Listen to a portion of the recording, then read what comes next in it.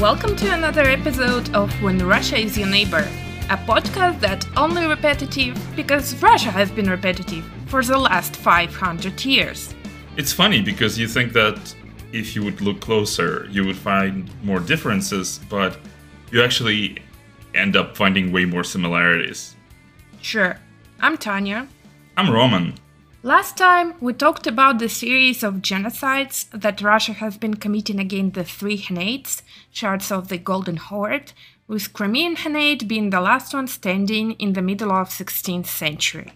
That is correct. And our buddy Ivan the So-So. Ivan the So-So?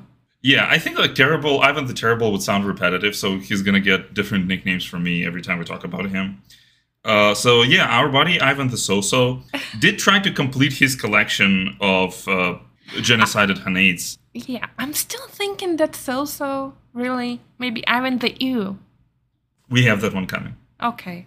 He did try to invade Crimean Khanate, but here's the problem. As we discussed, Crimea is a peninsula, right? Mm-hmm. And the only connection to the mainland that it has is on the north. Mm-hmm. Now, Russia has no access to that land. That land is controlled by the Union of Poland and Lithuania. Ivan tried to convince the Duke of Lithuania, the Grand Duke of Lithuania, coincidentally also the King of Poland, to join forces and go against the Crimean Tatars on the grounds of shared faith. Right. Yeah, driving the argument that Catholics and Orthodoxes should join forces in defeating the real enemy, the Muslims. Yeah. Yeah, it's incredibly funny considering he's been allies. His father has been allies with Muslims against the Catholics, and now suddenly he wants Catholics to join him in defeating Muslims. What is interesting is that still Golden Horde and all other Khanates, they were fine with Orthodox Christians, and they were pretty tolerant. But look, Russia is not. They just they are Muslims. They have different faiths. So it's just a pretext, basically, to invade. You're completely correct. As we will see later in the episode, Russia doesn't care about the faith of the people that they commit genocide against. Anyway, Lithuania had no interest in military campaigns whatsoever. They had even less interest in being allies with Russia, who went to war with them basically every other year in the past 40 years. So a couple of years ago, we were foes, enemies. We were in war, and now you're trying to explain me the importance of being in the Union just because we have quote-unquote common foe, which is not actually a foe.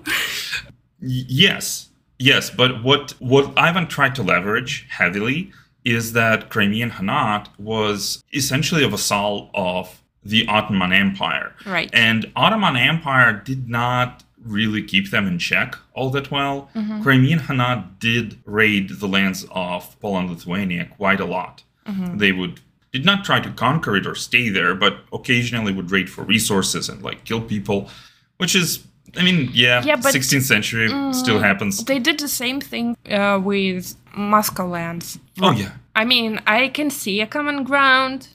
I think Poland-Lithuania was pretty fine deflecting these attacks by itself. Yeah, and don't forget, if you're Lithuania at this point, you're being told that your main enemy is Crimean Tatars in your south that occasionally raid a village or two.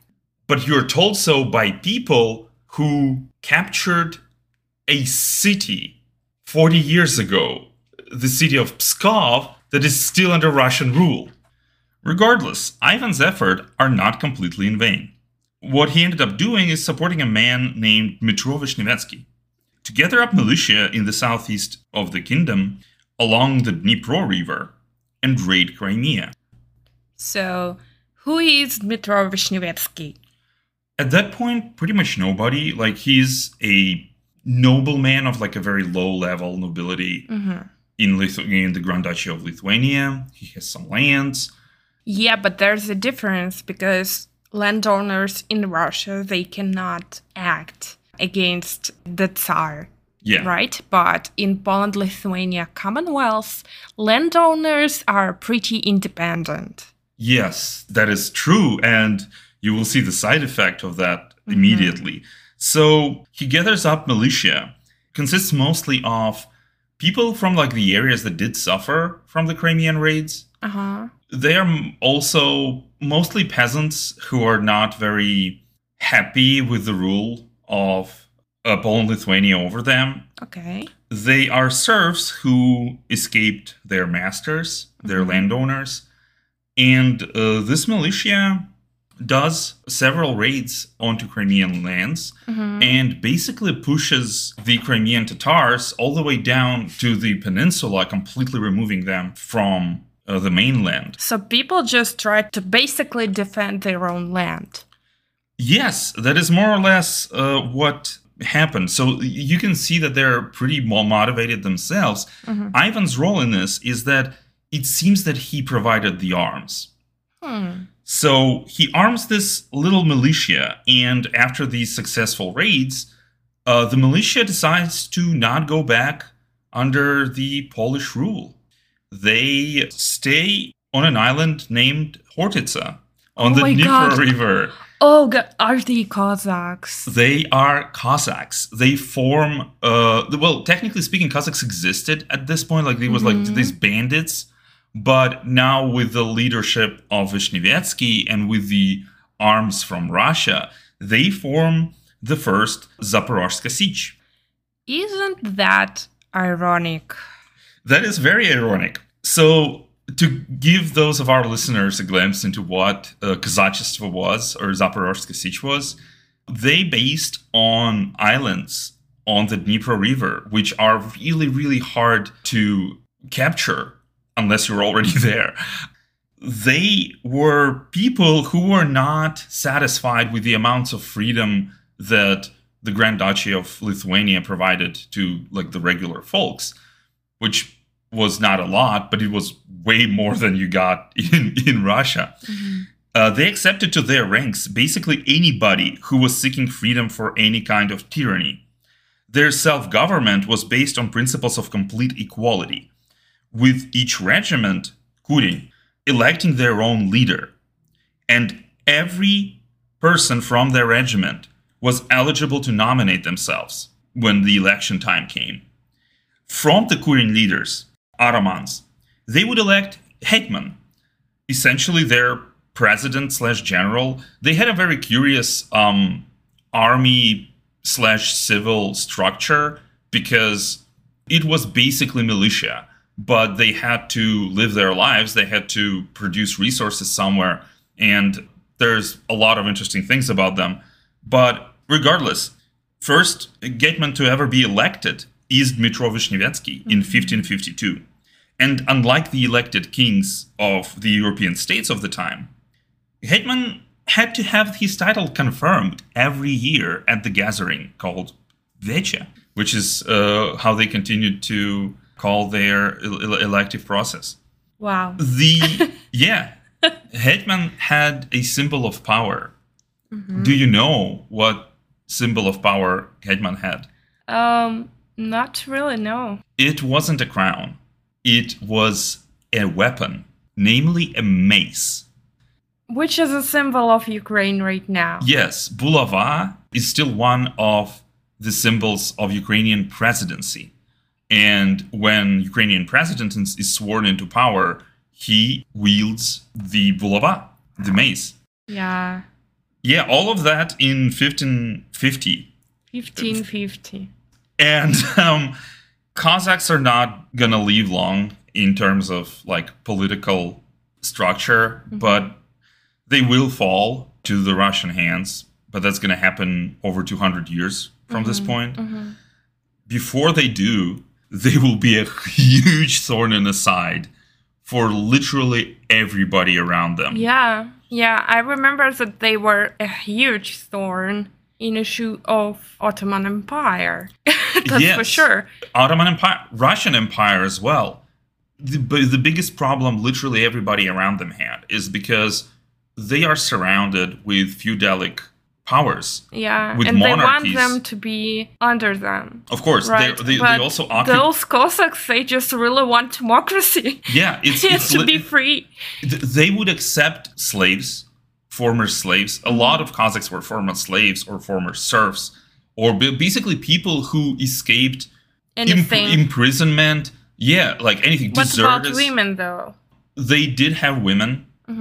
Women would not be accepted into military, but women would essentially curate the hutors where they would live. So it's essentially the civil part of the siege. Farms, Okay. crafts, because it was kind of like Sparta, in the sense that, do you remember that moment? Did they throw somebody into the well? No, that's not what I meant. Do you remember that moment in 300 where Leonidas asks another army, the army that joined them, the reinforcements, is like, who did you bring? And he asks, and the guy goes like, I'm a potter. I am a blacksmith. I am someone else. And then he turns around and he asks his Spartans, who were they? And all of them responded, warriors. That's pretty much what Cossacks were. They all had occupations outside, but their main thing was that they were fighters. They were a militia. They were freedom fighters, essentially. Yeah. After raids that would happen against the Lithuanian villages, they would raid Crimean Tatars, intercept them, and free the enslaved people, and would essentially, like, a lot of them would just enlist. So you can see how this becomes problematic for monarchies around it. Yeah, because literally it's like, for anybody, because all around them are only monarchies. Yeah. Yeah, such blatant promotion of Human rights is not human rights and responsible in freedoms. 1550s. Yeah, though that's that is true. Yeah. And what struck me is that this interesting thing that this first successful military operation that they conduct, and namely freeing the southern Dnipro from Crimean occupation, was done with the help of Ivan IV providing guns and armaments. Isn't that ironic? It's extremely ironic. Yeah. Russia it's going to take Russia 200 years to deal with the consequences of this section. One would say that they deal with it right now. It's true that, like, a lot of historians consider Cossacks to be the foundation for Ukrainian self-government. I mean, a lot of Ukrainians think that, because that's kind of what it is. It's the first self-governed society formed on the lands of Ukraine, which, thank you for reminding me, is now indeed called Ukraine. It's based on the way people talk about it. Krai in Ukrainian means basically land. And it's not just in Ukrainian, it's pretty much in Belarusian 400%.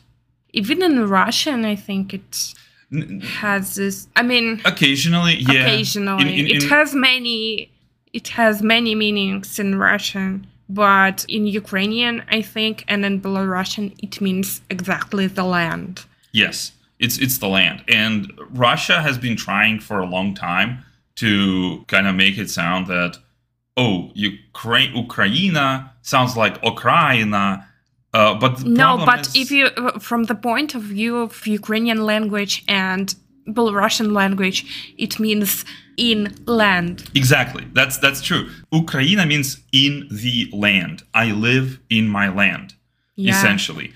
And the self-name of the people who live there, the ethnicities essentially, is Ukrainцы. We live in the land, people in the land. Same as with Belarusians calling themselves Tuteishi. Kraina, it's a country in Belarusian and Ukrainian. Yeah.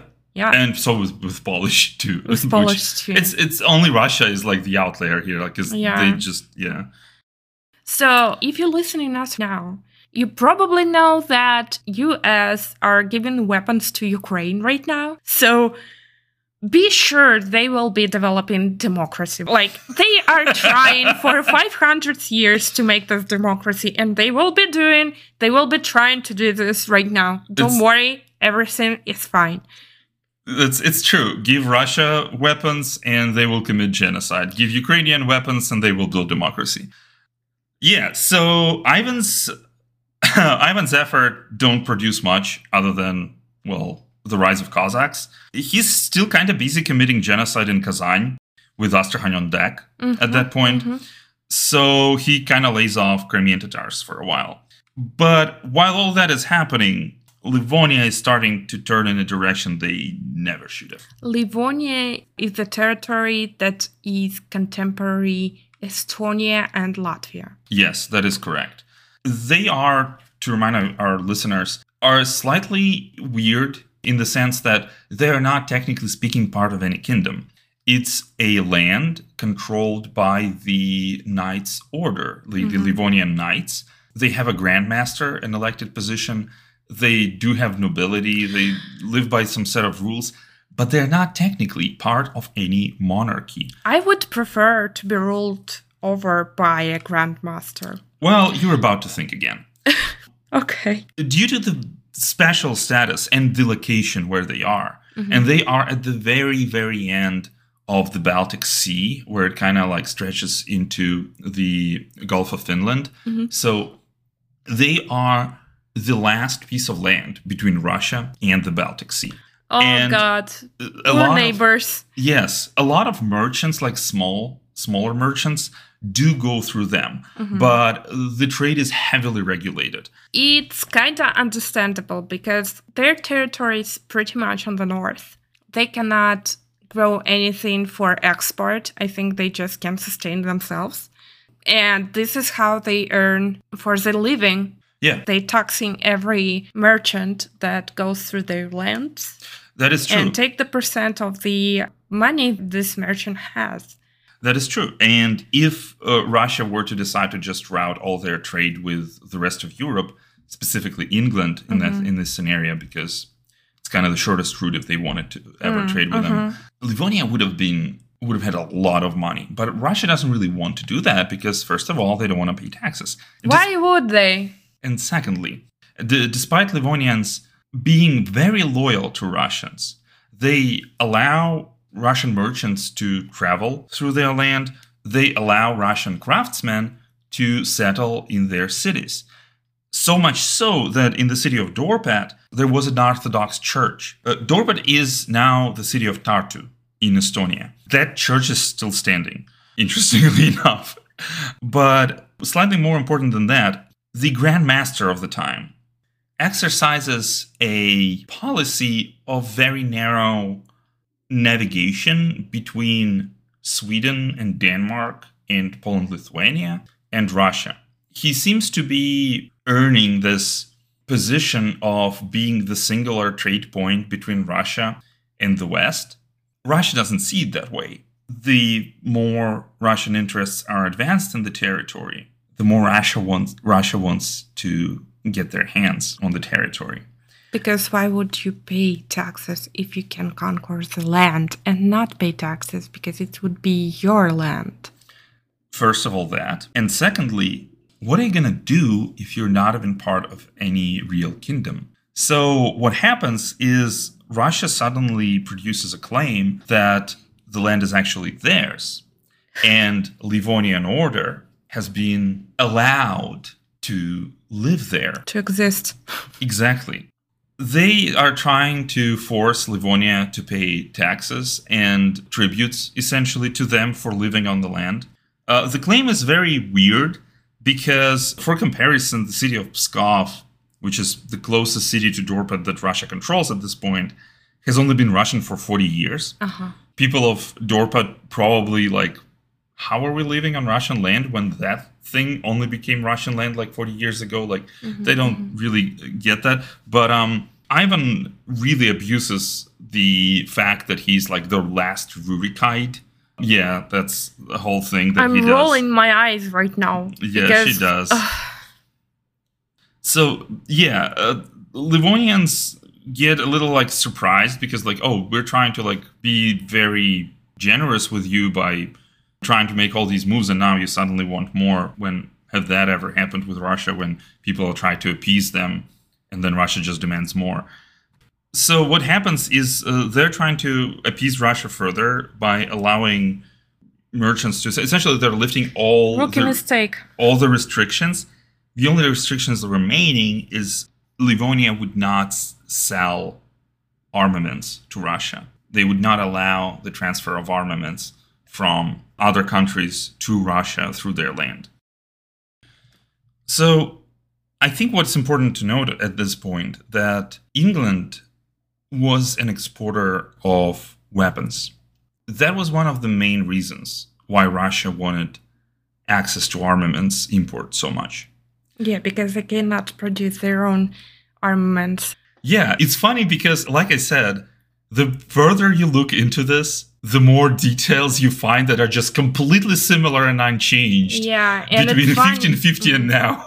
It is funny that Livonia and Poland-Lithuania are literally begging not to sell armaments to Russia, but England does it anyway. England does it anyway. Essentially what they do is there's a guy who traces the northern seas, an incredibly dangerous route, even in summer, and completely impossible in the winter when the seas are just completely ice-locked. And he does manage to reach the White Sea, a port that's named St. Nicholas.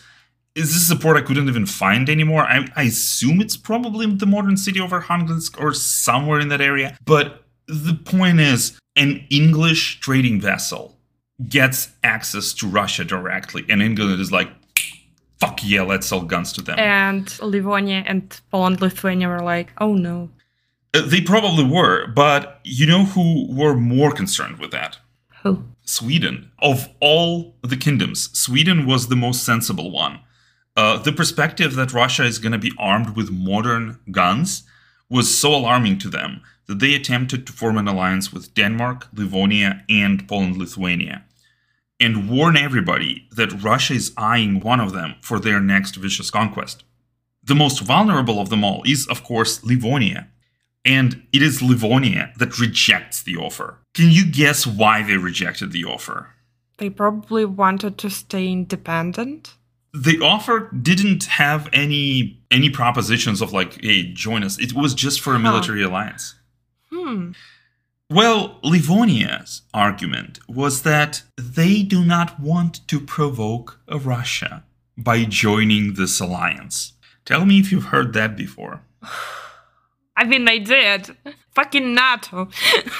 Yeah, a lot of people said that Ukrainians did not want to join NATO to not provoke Russia. Yeah, well... Also, Ukraine and all people from all nations of Eastern Europe asked not trade with Russia, please do sanctions. They did the same thing in 1550s, apparently. They asked England not to trade with Russia because Russia is dangerous. They are fucking crazy. Please, don't give them guns. Yeah, exactly. Because here's what happens. Everybody around Russia sees Russia basically use whatever they like had to squash Khanates. But Khanates are just shards of Golden Horde of Mongolian Empire. They're not well equipped. They're not wealthy. They don't have massive fortress. Their military is mostly cavalry. The European powers do. They have castles, they have artillery en masse. And so the fact that Russia is trying to buy guns, modern artillery, which is most important, means to them that they are about to go to war with somebody who can actually protect themselves. Yeah, because like Eastern Europe looks at Russia, at all tortures, at all wars they're waging, at all stuff they do, and they're like, they are savages, please, don't give them guns. And Westerners were like, oh, what a mysterious Russian soul.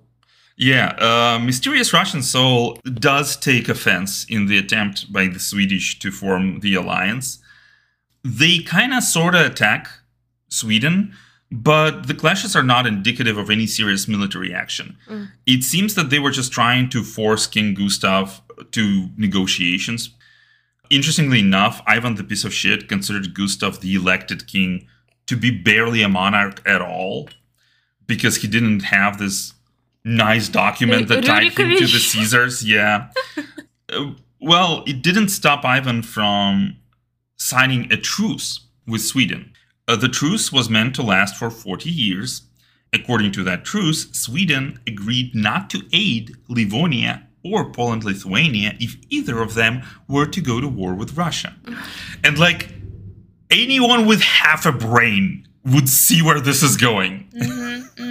So the truce is signed in 1557. The trading company is supplying Russia with English-made guns. No, please, God, no. And the funniest is what Elizabeth gets in return, Queen Elizabeth. It's mostly furs from like what, beavers. England doesn't have furs? Well, not enough of them. But to be perfectly fair, I think it's kind of like understandable because at that time, colonization of Canada starts. And like they equipped lots of expeditions to go to places. Maybe that's the reason. But Russia doesn't really have a lot of other things to offer. They literally just offer expedition supplies at that point. So, yeah.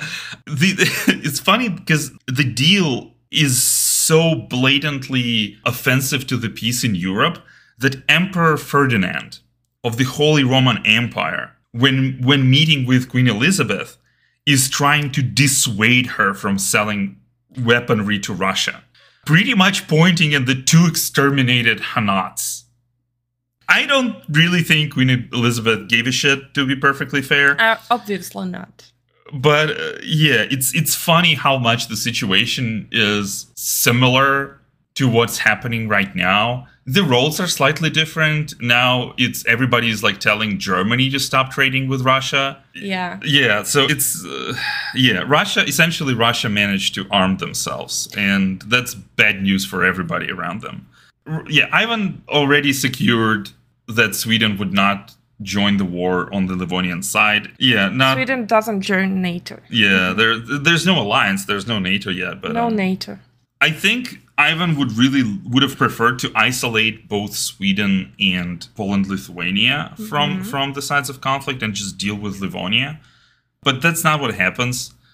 As I said, after the treaty he signed, the drunkest bastard in any of the countries would be like, oh, they're about to take Livonia. And so Livonians understand that easier as well. Essentially, one of the reasons why Poland-Lithuania is so into this is because Ivan still has these claims over Kyiv and essentially Ukraine. Yeah, and they understand those claims from 250 years ago.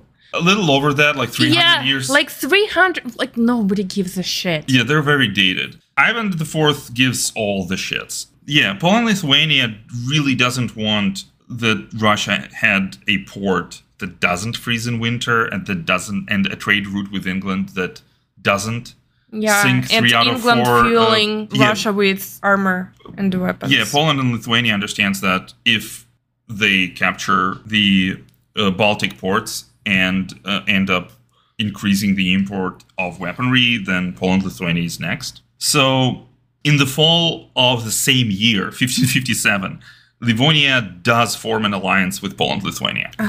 Ivan, the absolute fucking worst, decides to strike before Poland can prepare any meaningful reinforcements.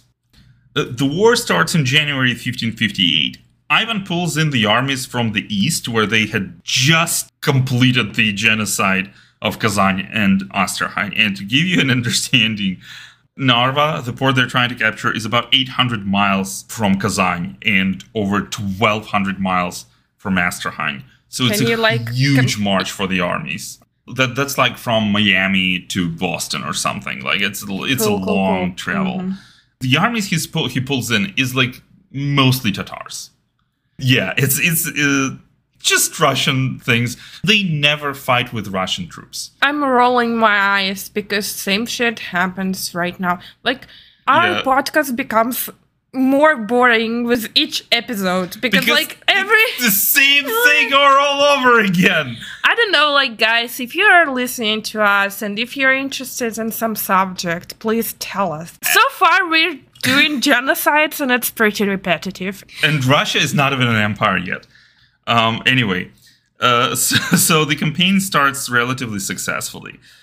By May, Russia does take the port of Narva, and they try to immediately use it to establish a trade route with Europe. And this is like the dumbest thing ever, because if you look at the map, first of all, they don't have a fleet in the area. But they're like, yeah, sure, let's start trading. And then every ship that goes there, it has to go through the Swedish and Danish waters. Livonians that still have several more ports in the area are basically like, we're just going to intercept these ships. And that's what they do. They just open up privateering and they're just taking every ship that's trying to go through the area. So like good planning on the part of Ivan IV. That's how you do it. Well, Russia does continue by capturing Dorpat or liberating it in the terms that Russia would put it, because there were some Russians there already. Their casus belli was actually that the Orthodox Church in Dorpat has been defaced. Anyway, so that's just for chronicles, because of course, yes. If you don't put in chronicles the casus belli, you're basically a terrorist nation. Well, okay. So Russia captures one port that they need and one city. Can you guess what they do right after that? Genocide in all local population? Funnily enough, for the first time, no. They're trying to, and I think that has to do with Ivan's advisors. Some of them are actually like has their ties with Lithuania and everything. Okay. Who are like, yeah, we're just gonna like run some propaganda, tell them that this has always been Russian land, and they're gonna accept you as their Tsar. That's not what they're trying to do. They're immediately open up for peace negotiations. So the reason why they do that is if they sign the peace treaty right now, Livonia would not be able to intercept the trade vessels. So they're trying to immediately protect this one route that they have to bring in more armaments. Also they want to be demolished by Poland-Lithuania. Technically speaking, Poland is already in. Their army is already fighting in Livonia, or Lithuanian army anyway. But they do start this process of negotiation. Which gives them time, anyway. Every time Russia offers to negotiate, it's to buy them time. What's interesting is that Ivan offers the Polish king peace. He demands that the alliance between Livonia and Poland-Lithuania be terminated. But, and this is an important but, in exchange, he offers to drop any claims to Ukrainian lands, including Kiev. Right. Yeah. See? Exactly. Like, that's probably his biggest mistake here, because if he put forward like a less suspiciously good proposal, Poland would probably have taken it more seriously and actually maybe have took the bait and actually tried to negotiate. But Poland is like, sure, of course. So it seems like they do pretend to participate in negotiations, but they don't go anywhere. And while the negotiations last, Livonia, still being formally independent, just puts forward a statement that, no, they reject the terms completely. Russia uses this to just brutally conquer several more cities. That leaves Livonian leaders with pretty much no other options but to pull off the last diplomatic maneuver they have. They surrender their independence to the Grand Duchy of Lithuania. Just like you said, that's what ends up happening. They place the land under the Lithuanian protection, so now this becomes a huge wrench into the gears of the Russian negotiations. Now that the lands belong to Lithuania, Russia can no longer continue essentially conquering them. Mm-hmm. The Treaty of Vilna is signed on August 31st, 1559. Vilna is a name for Vilnius. Yeah, that's the capital of modern Lithuania. Mm-hmm. Another thing that happened is that in the coming month, the Grand Master that declined the 1554 Swedish proposal for alliance is removed from his post. It's hard to imagine that Ivan, the very bad at basically everything, could foresee what would come of the fall of Livonia. It's less than a year into his campaign, and due to the lands essentially changing hands into the Grand Duchy of Lithuania, Denmark and Sweden, they don't really swoop in, but see a lot of the documents that have been signed between powers like Denmark, Sweden, and Livonia suddenly becomes void because Livonia is no longer an independent state. So now the lines could be redrawn. Some of the lands that Livonian orders occupied, they occupied from the permissions of Sweden and Denmark.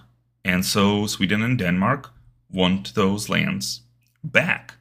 That is exactly what Russia wanted to avoid. Like, the last thing they needed is the big guys to show up and join the fight. Again. Yeah, the parallels. Russia doesn't want big guys to show up. Yeah. Can you imagine if the city of Lviv suddenly went like, yeah, you know what? We're going to go rejoin Poland right now in the middle of an artillery shelling by Russians? You, half of Belarus is like up to joining Poland. For sure. Yeah. Ivan tries desperately to wiggle his way out of this hole that he dug for himself. The fact that if he were to continue the conquest of Livonian lands would actually put him at war with Denmark and Sweden, and that would give Denmark and Sweden the reasons to just sink any trade vessels coming into Russia, even around the Scandinavia. That's not what he wanted. Definitely not what he wanted. So he's worse off than he was before the start of the war. The port of Narva essentially becomes useless because he cannot trade with anybody. Yeah, you control the port, but the waters are still Swedish and Danish. He hopes to settle everything with treaties. Big part of it was convincing Poland and Lithuania that the real enemy is the Crimean Khanate. And it's like, he pulls off that record and just like slams it. Really, like, you just made the country non-existent. Yeah. And like, no. Those guys are the real problem. Yeah, nobody. The guys on the south, look at them while I'm just chopping chunks of land into my country. Mm-hmm. Exactly. It's kind of like trying to amaze people by pulling the rabbit out of your hat right after you like chainsawed a woman in half. And I'm not saying chainsawed in like a prestidigitation level where she can like still move her toes. I literally mean like just chainsaw a person in half and then be like, oh, look, a rabbit out of the hat. And nobody's paying attention to that. Anyway, the plan, to say that his diplomatic plans go poorly would be an understatement. Like, to give you a glimpse at how poorly those attempts to convince Poland to join him in a crusade against Crimean Khanate is that in 1559, Russia learned that Lithuania actually convinced the Crimean Khanate to form an alliance against Russia. It's like the dumbest thing ever. It's like, hey, yeah, look, let's go beat those guys. Wait, why are those guys coming to beat me with you? Uh-huh. Are you telling me Russia just invented whataboutism in 1550? Oh, Russia not just invented whataboutism. They've been using it in like their diplomacy for like the entire time at that point. So basically destroying Livonia will be like, what about Crimean Tatars? Crimean Tatars are like, yeah, guys, we see. And they start raiding Lithuanian lands and just focus on Russia. And from Poland, Lithuania, that is an attempt to stretch the front and kind of like force Russia to pull more forces down south. And so the negotiations that Russia is trying to pull get into a stalemate so bad that in 1560, Germany joins in an attempt to mediate these negotiations. I think the biggest problem here is that at this point, everybody Russia is talking to don't trust them at all. Like, they know an empty sheet of paper is worth more than a document signed by Russian Tsar. This series of diplomatic failures lead to Ivan's conviction that everyone around him is incompetent because he doesn't actually do any of the negotiations himself. He has diplomats for that. He reshuffles his cabinet, if you could call it that, and decides that from now on, he's the only one making policies regarding this situation. He decides to achieve a decisive and fast military victory, essentially take Kyiv in 3 days. Well, not Kyiv in this case. He moves all of the reinforcements he can from the south, and he revokes the policy that the local people need to be treated well. He retakes Dorpat that has been returned by Livonian army in the meantime. And to give you an example of how brutal the conquest becomes, there is a print in a German document of the time. On the print, 3 naked women hanged from a tree branch are used by Russian archers for target practice, with their children cut in half at their feet. Yeah. In case you couldn't predict how that goes, there is no swift military victory here either.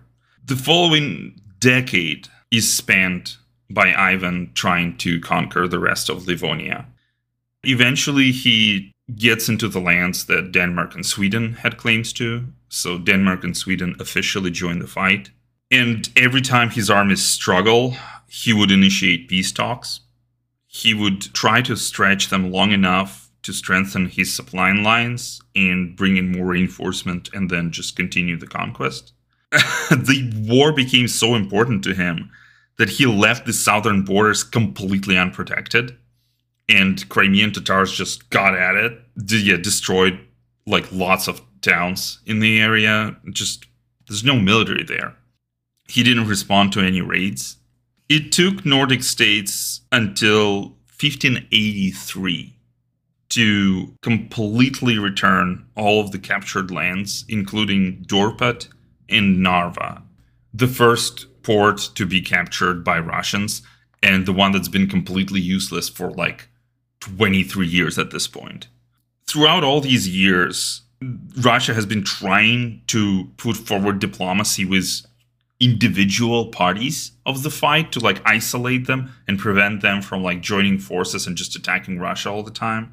You know how you could not be attacked by different forces? Get the fuck out of the land that does not belong to you. Would have been a sound advice, yeah, but essentially after 24 years of bloodshed, Russia is left with nothing.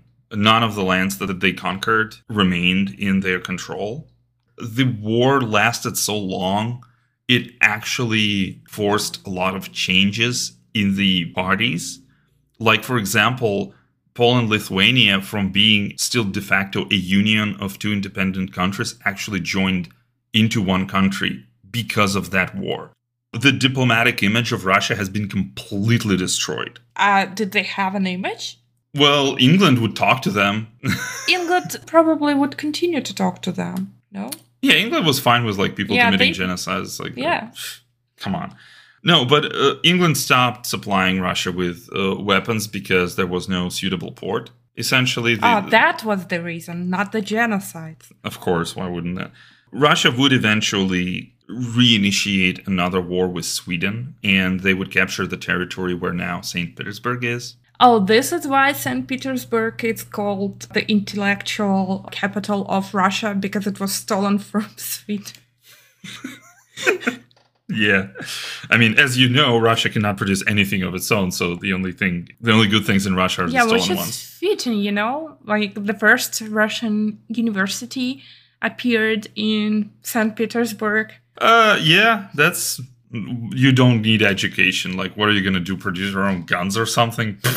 Let's kill all the foxes and sell it to England. That's yeah. I mean, that's a solid plan. You can build an entire economy out of that. Can you imagine a country's only export being the raw resources that are required by other more powerful countries around the globe? No, absolutely. Can you imagine that? Can you imagine Russia's only source of high-end modern technologies being able to sell stuff that would get other empires across the globe?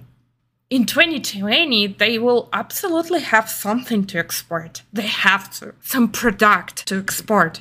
Are you telling me they're not exporting anything? Probably furs still. Yeah, no, that's... for those of you who did not understand the reference, in 1550s, Russia could only export furs and tallow and other products. Yeah, they exported things that were on top of the land. Now, they exporting only things that are inside the land, natural gas. Natural gas and oil, and that's about it. But in 1550s, in return, what they could buy were English guns. In 2022, they can buy French electronics that they can put in their rockets, because otherwise their rockets wouldn't fly. Yeah. Thank you, France. Yeah. Merci. I didn't know what to call this episode because in this episode, Russia didn't manage to steal anything. Like, after 24 years of bloodshed, they ended up with literally the same borders that they had at the beginning of the war. Did they went to prison for armed robbery, at least? Who, Russia? Yeah, there were sanctions, nothing? No consequences? I mean, they became isolated. Weren't they isolated before? Well, only because the port was kept freezing. This is the episode where Russia didn't manage to steal anything. Thank you for listening, and to the best of your ability, avoid being neighbors with Russia.